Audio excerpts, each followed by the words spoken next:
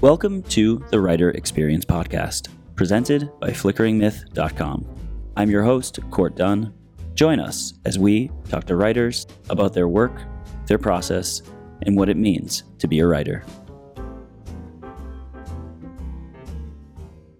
Today's episode is brought to you by Audible. Get a free audiobook download and a 30-day free trial at www.audibletrial.com/writerexperience. Audible has over 180,000 titles to choose from for your iPhone, Android, Kindle, or MP3 player. Welcome to the Writer Experience Podcast. Today's guests are Mur and Darren Wehrmouth. Mur is a writer, executive producer, and actor best known as Mur on the hit television show Impractical Jokers on truTV. Originally from Staten Island, he now lives in Princeton, New Jersey with his wife and puppy. Darren Wehrmouth is a best-selling author and co-author of many novels, including Critical Strike and Fast Forward. He is a member of the International Thriller Writers Group and the British Science Fiction Association, and currently lives in Calgary, Alberta, with his wife and daughter. Together, they are the co-authors of the international best-selling Awaken trilogy, the thriller Don't Move, and their brand new book, The Stowaway, just released and is in stores now. Mur and Darren, welcome back to the show. When we last spoke, it was about a year ago at the height of the pandemic. How have you been since then, and how are you feeling about your new book being released? It's great to see you again. By the way, I have a question. What society are you a member of? The British Science Fiction Association. Really? I thought they kicked you out, right? Didn't they rescind your membership or something? I haven't edited my profile yet online. Yeah, I thought you were banned, actually banned. Like you were the first member ever to get banned from the British Thriller Society. Some people say that's true. We feel great. We are hard at work on a new novel as well. Darren came in for a week from Canada to drink White Claw and work on a new novel with me. But we feel great. Our new book, The Stowaway, just came out a few weeks back. It is about a serial killer on a cruise ship and the only woman who can stop him. It's a great, thrilling read. We wrote it during the pandemic. Yep.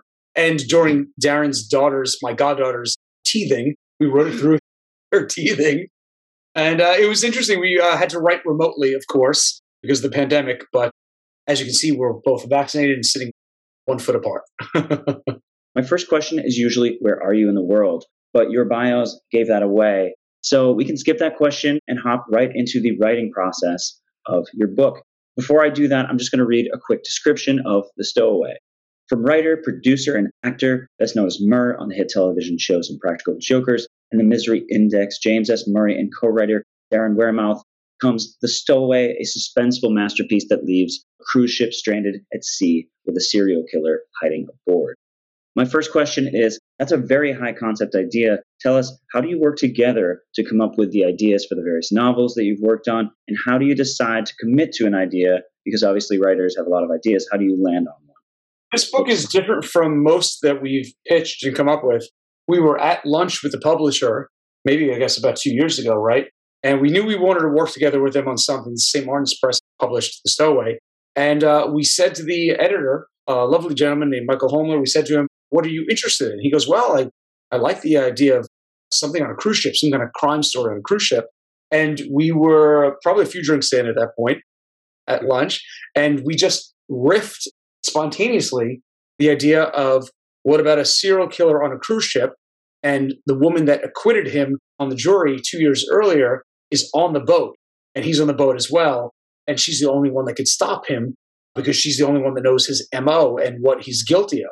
And we riffed the idea spontaneously over lunch, and the editor said, I've never heard an idea like that. It's a big, it's a high concept idea with a great movie potential, I think, too.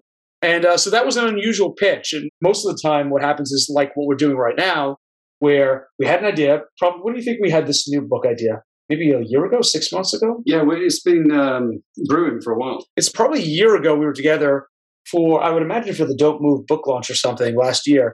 And we had this idea for another serial killer novel, knowing The Stowaway was going to be coming out this fall. And we finally got around to this week, which is our typical writing process and our typical pitch process, where Darren flew in. We, for the past 3 days, today's our third day of writing, we sit in the living room and go through, first we create the characters, then we go through chapter by chapter, sequencing the plot, figuring out the problems, the holes, then going back and changing things. And we create this master outline.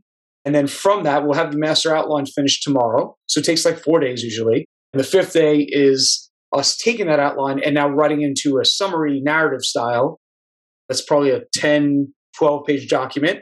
Then we will send it into publishers, and hopefully they say yes. And we've been 5 for 5 so far. Knock on wood. That's the typical process. It's not usually like the Stowaway. We literally, Darren and I took the subway home from that lunch. We're like, well, shit. Now we got to figure the book out. We pitched the elevator pitch, the 3 lines of it. The guy loved it. He said, send it to me.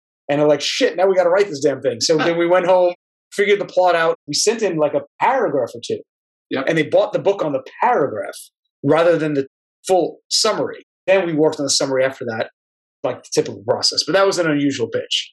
I love the high-level overview. I would love to break those pieces down a little bit more. You mentioned the master outline. Can you walk us through what that master outline looks like? How long did it take to write it? What did it physically look like? Was it a few Word document pages? And how did you go about getting it to the place where you're ready to say, okay, we're going to write this book? The master outline is usually not even broken by chapter. Oh, no, sometimes it is. Sometimes you do by chapter. It depends, yeah, because we know at this point when we start, we know where we're going, so we can do all the foreshadowing that. We know where it starts. And some of the main events, we know that. We just start writing it in blocks, sometimes chapter breakdown for this time. Don't Move, I don't think we did. But it's generally, each scene is usually a couple of paragraphs with a line between them. So we go scene really by scene. And we do point of view. So let's say the document we'll submit in publishers for the next book will be probably 10 to 15 page document. It'll literally say, we'll probably start with a summary or like a hook of what the book is about. And the next book is a number of bad folks wake up in the middle of a town, in the middle of a forest, and don't know where they are, what's going on, and they're locked in. Don't give any more away. But we'll do chapter 1 and whose point of view it is. And then we'll do a paragraph on that chapter. Then chapter 2, whose point of view it is, paragraph on the chapter, until it leads to a full summary of the book that is 15 pages long or so. And that's what we submit into publishers. By this point, I hope they think we can write. I think the books are getting better. You went through the outline process. Once that's approved by the publisher and you sit down to write it, you're obviously co-writers. I know we've talked about it before, but walk us through the process of when you guys write, whether that's on Zoom. Right now, obviously, you're in person. Walk us through some of these situations and experiences where you're trying to write this book together, whether it's together or apart. James and I have strengths in different areas. That's what makes us a great team. Like, he's good at dialogue and pace and everything like that. And I'm good at drinking his White Claw. Darren is very good at world building, character development, and description, and really kind of paints a picture in a reader's mind. I'm good at drinking White Claw as well, and or Jameson, and I'm good with dialogue and with pace and with chapter endings too. You know, making sure that we've got cliffhanger ending after cliffhanger ending to make what I think to be immensely readable books. You know, yeah. So different parts obviously suit us in different times, or just different chunks of chapter. We go through that, and then you have a final pass on the whole thing. I have a pass, then James has a pass after we've written the whole thing together. It sounds complicated, but it's not. We've got a good system in place. The first time we tried it, it was, but this is our 5th book. You know, if we haven't sorted it out by now, we never would. Yeah, and I think it's super seamless. Like Darren will write a chapter, he'll send it to me, I'll work on it, or I'll write a chunk of the book and then send it to him and he'll rewrite it. And it goes back and forth very fluidly like that. And literally when we're writing the actual chapters and actually getting into the manuscript, we'll be on FaceTime 100 times during the day. If we're not physically together, which we are usually not anymore, but we'll be on FaceTime 100 times a day, especially during crunch time, working out details and plot holes and figuring out, you know, character and background. And then it's very funny. We always get to a point when we finish the book and we've got a complete book before we've gone back to page 1, word 1 and started to do passes through. We'll always get to the book and I'll call up Darren. It's like, okay, last chapter, last sentence done. What the fuck did we just write? You know what I mean? Like, right? It's always a surprise when you go back to the beginning and you start reading it from the beginning, and inevitably it'll lead to me calling Darren up and I was like, it's good. It's really good. Because when you're writing it in sections like that, in chapter by chapter, back and forth, rewriting, you don't have a sense of the entire forest. You only know the trees in front of you. And then when we get to that point, you start back at the beginning to start doing the hard work, which is the passes through, the fine passes, again, before you submit it. I'm always pleasantly surprised. I've never been let down yet. I agree, James. That is the beauty of it, that it works for us, and it works for us pretty well. I think this time, the more we do it, the faster it gets, the smoother it gets. And it's always satisfying to submit it to a publisher at the end, knowing that we've spent a lot of hours doing it and completed something that we had in our minds. I will say, maybe this is the wrong interpretation, but we had very few notes from the editor on Don't Move, and even less notes on the manuscript for The Stowaway, which either means our writing's getting better or we're pushing them so close to the deadline that they don't have time to give us notes. They just got to get it published to hit the pub date. I don't know. We'll see. It could be either way. Our answer and the editor's answer might be different. Murray, you had mentioned the various passes that you are doing as you get closer to completing the book. I imagine you're ironing out the details and revising things, getting more detail into there. Tell us about some of the challenges that come up in that process. Is there a time where you're going through it and you find major changes that you have to make pretty far along the way?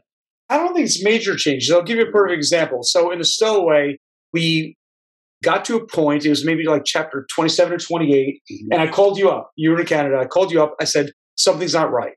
I said, we're missing, it was Reese, right? Yeah, Reese, we were missing a strong enough backstory for one of our characters, the detective on the boat, Jake Reese. We're missing gravitas. I knew the way the story was going to go. We knew how it was going to end and what the choice Reese was going to be making at the end of the book. And it just wouldn't have enough dramatic impact unless we knew more about Reese. So we had to go back and add a brand new, as yet unplanned chapter into the book, a flashback to Reese and what made him who he is on the boat. And that chapter adds all the weight we need for the end to have actual agency, and meaning for our character. And that happens in every book, right? I would say that we always get through, and at some point, one of us will say, hold on, something's wrong, something's missing. And I think part of that is putting yourself in the mind of the character and knowing where you're going, and also knowing that you want to make this a dramatic read for the reader to keep them guessing, and also for it to be based on something. The more we figure those details out, the better the drama is going to be. So it happens in every book that we get to a point where we have to go back and add something in, or sometimes we've even deleted chapters too, right? Yeah. We realize that, shit, we don't need that. You could cut that whole chapter, it's fine. So we've lost chapters too that were in the summary and don't make it into the book.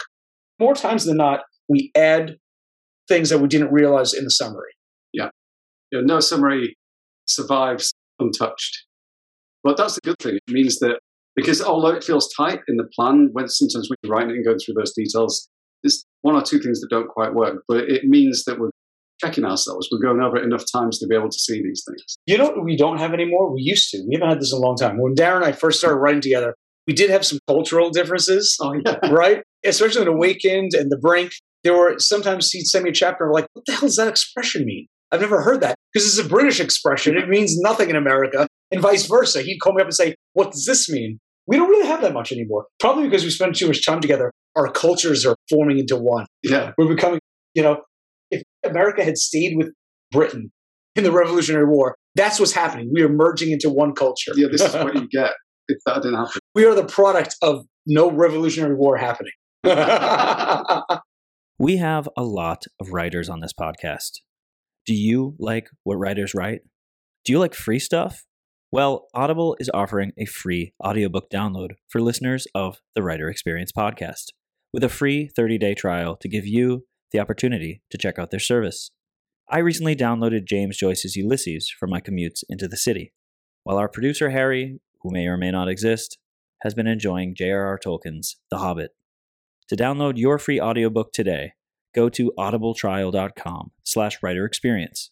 Again, that's audibletrial.com/writerexperience for your free audiobook. What's your favourite film of all time?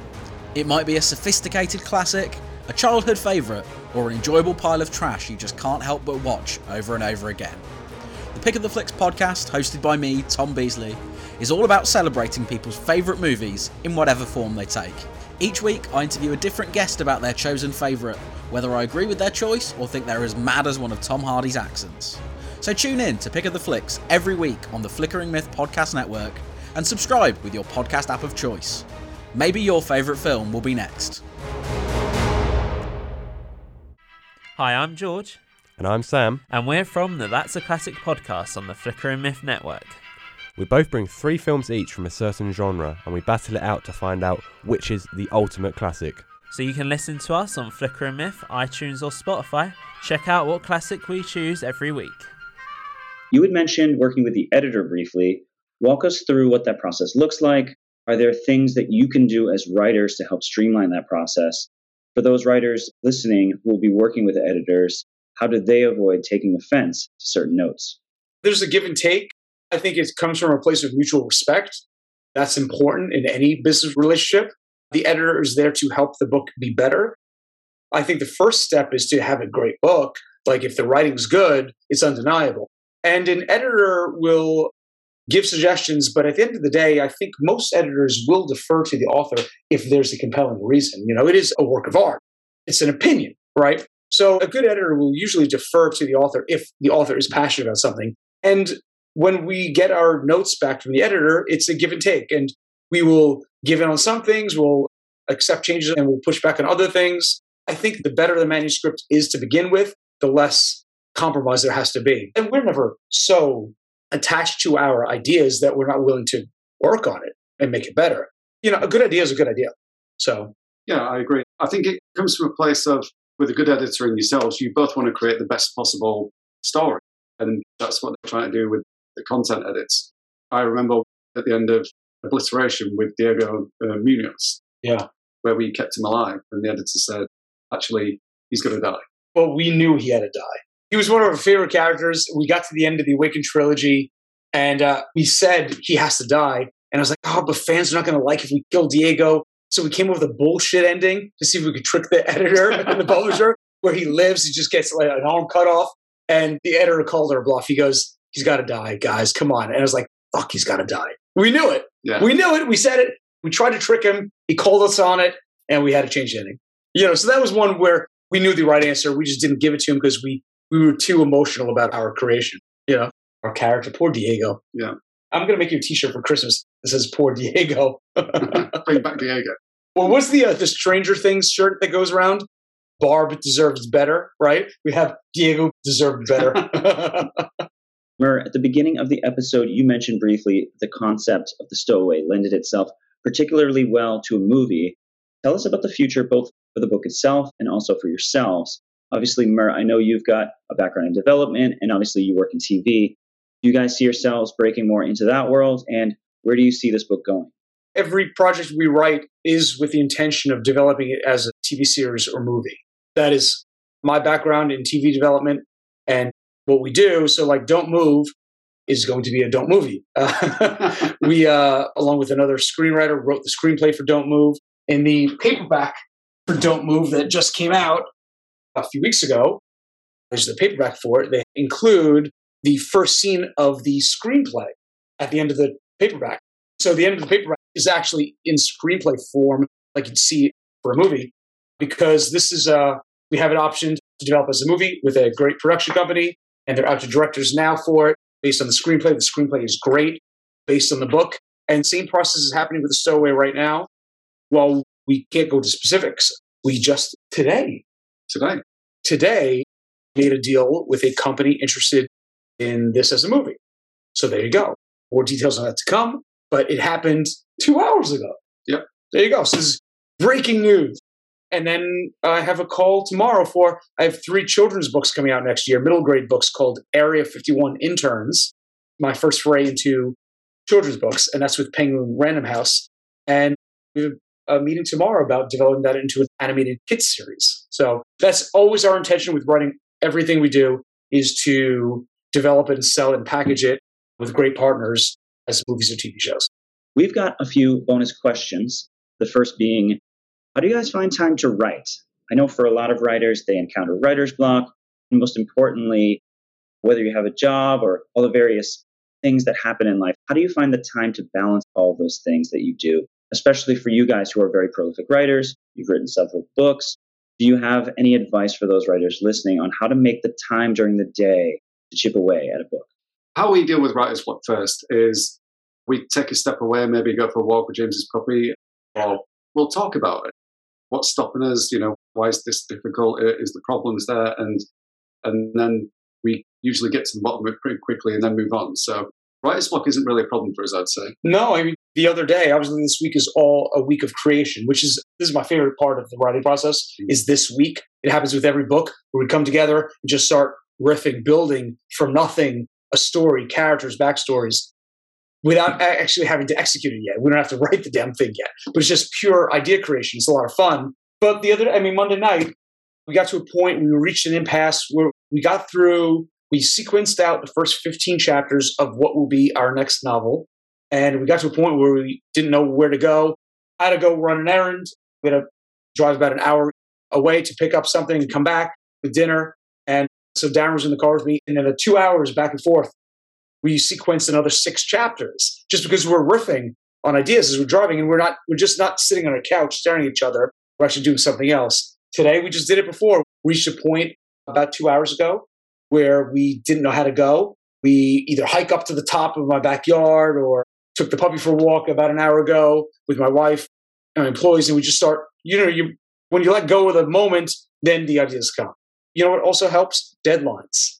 If you only have a certain amount of time to do something, you get it done in that time. If you have no deadline, work expands the time you allot to it, So that helps a lot. And that's why we get very few editing notes, because we push it right to the end of the deadline. You mentioned earlier that sometimes when you pitch some of your new books, you might not even have to send the full book. You can send the description. But for those starting out, they have to query. They have to go through the process of writing the whole manuscript before they're pitching it. Do you have any suggestions for getting your foot in the door or for sending a query for those writers who are out there trying to get their book to an agent or an editor? It's difficult. I mean, I did that route, 2021? I did that route in 2004, and it did not work for me. I got like 60 rejection letters. I came up with The Book Awakened, our first book, which hit #1 on the Sunday Times International Bestseller list. And 17 years ago, it sat on my computer, written, and I sent out the query letters. I had a killer query letter, too, with a great hook. I think that's a lot of it is a great, great hook. Yeah. It's like writing a TV treatment, right? You need a great whatever. And the hook that I had for Awakened, which is a thriller set in the subways of New York City with creatures, all that kind of stuff, I sent every query letter. In the top left corner of the query letter had a Metro card with a full fare on it. Well, back then it was probably $2.50. I don't know what the fare is now, right? It was a full $2.50. So I went to the subway. I bought like 100 Metro cards with one ride on it, and I stapled at the top left corner of the query letter. I sent out to all these agencies and publishers and literary management companies. And the first line of the query letter said, "Dear so-and-so, the above Metro card has a full $2.50 fare on it. Use it if you dare." And then it went into what Awakened was about and so on and so forth, right? Back then it was called Subterranean. Killer opening line. And I got a lot of responses. And then, they get rejected, because I didn't have an agent or manager. I was nobody, what have you, back then. But I did get a lot of responses from the query letter. I think that's an important thing to note. Like, when you're writing a TV show treatment, it's all about the hook. It's about the sizzle. So your query letter does not have to be blah, blah, blah, blah. It can be catchy, punchy, a hook, a catch, something that it just grabs you immediately. That's a great hook. It's got a freaking Metro card. It's worth money. I'm literally, and it's a clever way to do it because the whole novel is about don't you dare take the subway. There's monsters down there, right? So I think that's part of it by writing a great query letter like that. That process, though, is really hard because your competition, there are stacks and stacks of mail in publishing houses, although it's probably digital now, I'd imagine, where people are emailing their query letter in if they'll take it. But anyways, that process is really hard. I think a better way to go about is to go to book fairs and meet the editors. They're all there working at the book fairs, selling their books and promoting their books. If it were me now, without our fan base and Practical Jokers, without having met you, I would do one of two things. I would probably, because it's so easy now, self-publish on the Amazon platform, Yeah. It's a completely viable way to publish these days. Yeah. Or I would network with publishers at book fairs, at BookCon, at different book festivals around the country. Meet them, offer to take them out to lunch. Don't pitch them your book at first, just take them into lunch, blah, blah, blah, blah, and you treat, and that's how you form a relationship. And that's how really Awakened happened, right? Awakened, I just took the editor out to lunch, treated, and I gave him the elevator pitch for the book, sent it in, and that was that. And then now here we are with 8 books coming out and then more to come. I think it's relationships and networking. I agree. It's 100% that. My experience with it was the same as James's. What you said, Amazon, it's viable. If everyone's saying no and you believe in the work, you can put it out there. You get pay someone to edit it and get a nice cover. It's entirely possible. That's how I started my career. My first book went really well, and all of a sudden, more people wanted to know who I was. But I would say, after speaking to these people and spending a little bit of time working with them, you should definitely make sure you have a great tagline that James said, but you should also make sure that the first 3 chapters are sharp. It's the one that sample, and you have to probably raise the stakes in those first 3 chapters as well. Yeah, they always ask for the first 3 chapters. You mentioned taking the editor out to lunch. My second to last question is, and I believe I've asked you this before, but I'll let you answer again. If you could take any writer, living or dead, to any restaurant, which writer would you choose, which restaurant, and why? I would take international best-selling author Darren Weirmouth to Panera. That's just me. Yeah, I would love to, just see his background, how he just really get to know the guy. What a great writer. Yeah. That guy on Impractical Jokers. Sal. No, Mert. Yeah. I think I'd probably like to take him to McDonald's. Come on! At least I choose an upscale chain restaurant. In all honesty, it would be awesome to meet Michael Crichton. Yes. To have met Michael Crichton. Only 6'8" or something. What's that? 6'8". He was 6'8"? Yeah. No. Yeah. I didn't know that. Michael Crichton's a big guy. 6'8". That's tall. That'd be wild. Where would we go? I don't know. Red Lobster? Who knows? Yeah. I'm gravitating towards Ernest Hemingway because of his habits. The last question, and I believe I've asked you this before. If you could choose one piece of advice from your entire career that you'd like to pass along to the writers who are listening, what would it be? Don't give up. I mean, if you believe in what you're doing and you're passionate about it and you want to get your work out there and you feel like nobody's listening or no one's reading it, just don't give up because there's always ways and you never know when it might happen for you. I agree. But don't give up is also predicated on you working on your craft to become good at it. You know, you have to also be honest with yourself. If you suck as a writer, stop writing. That's where you decide for yourself. But I completely agree with you. Like, there have been so many points in our career with Jokers, with things like that, where we could have given up. And it took us 11 years to get on TV. 11 years of failure. It took me 15 years to get Awakened published. And now here we are 5 years later with The Stowaway, our 5th book, and more to come next year and years after. So do not give up. Also, if you love something, just do it. Get better at it, work at it, get better at it, because all you have is time. You don't have money, you don't have cars or possessions or houses. All you truly have is time. It's the only thing you can't get more of, you can't buy more of. So you better make sure you spend your time, the only thing that matters with you, doing what you love. Well, thank you guys. It's been a lot of fun, and it's been a pleasure. Mer and Darren's newest novel, The Stowaway, just released and is in stores now. If you're listening, please check it out. Guys, thank you so much again. Is there anything else you want to plug or shout out? Deals that you made, books that are coming, anything that you want to put out there for those listening? You can get The Stowaway anywhere books are sold, Amazon, Barnes & Noble. If you would like an autographed copy, go to meetmer.com, MEET, meetmer.com. We have what else? Area 51 Interns is on pre-sale right now from Penguin Random House. You can pick that up right now. It's a great middle grade children's book series about aliens and kids who saved the day. At Area 51, every single book. It's a 3-book series. So pick that up today. And you can go to area51novel.com, the number 51, area51novel.com right now to pre-order a copy. And other than that, I would say, my friend, we should head out soon to go to either McDonald's or Panera. Where do you want to go? We'll toss a coin. We'll toss a coin. There you go. That's the first time that I've asked the question, who would you take to any restaurant, where the people in the interview actually went out to get food together. Mer, Darren, go celebrate the deal that you mentioned. Have a couple White Claws on Mer. It's always a pleasure talking to you guys. Thank you so much. Thanks for having us. Thank you. Thanks, and thanks to our listeners. We hope to see you next week. Thank you so much for listening to The Writer Experience. If you enjoyed the episode today, please leave a rating, a review, and a comment on iTunes. You can also check us out on Instagram at Writer Experience and Twitter and Facebook at WriterEXP. The Writer Experience is a Samurai Dinosaur production. Copyright 2019. All rights reserved. Music by Kevin MacLeod.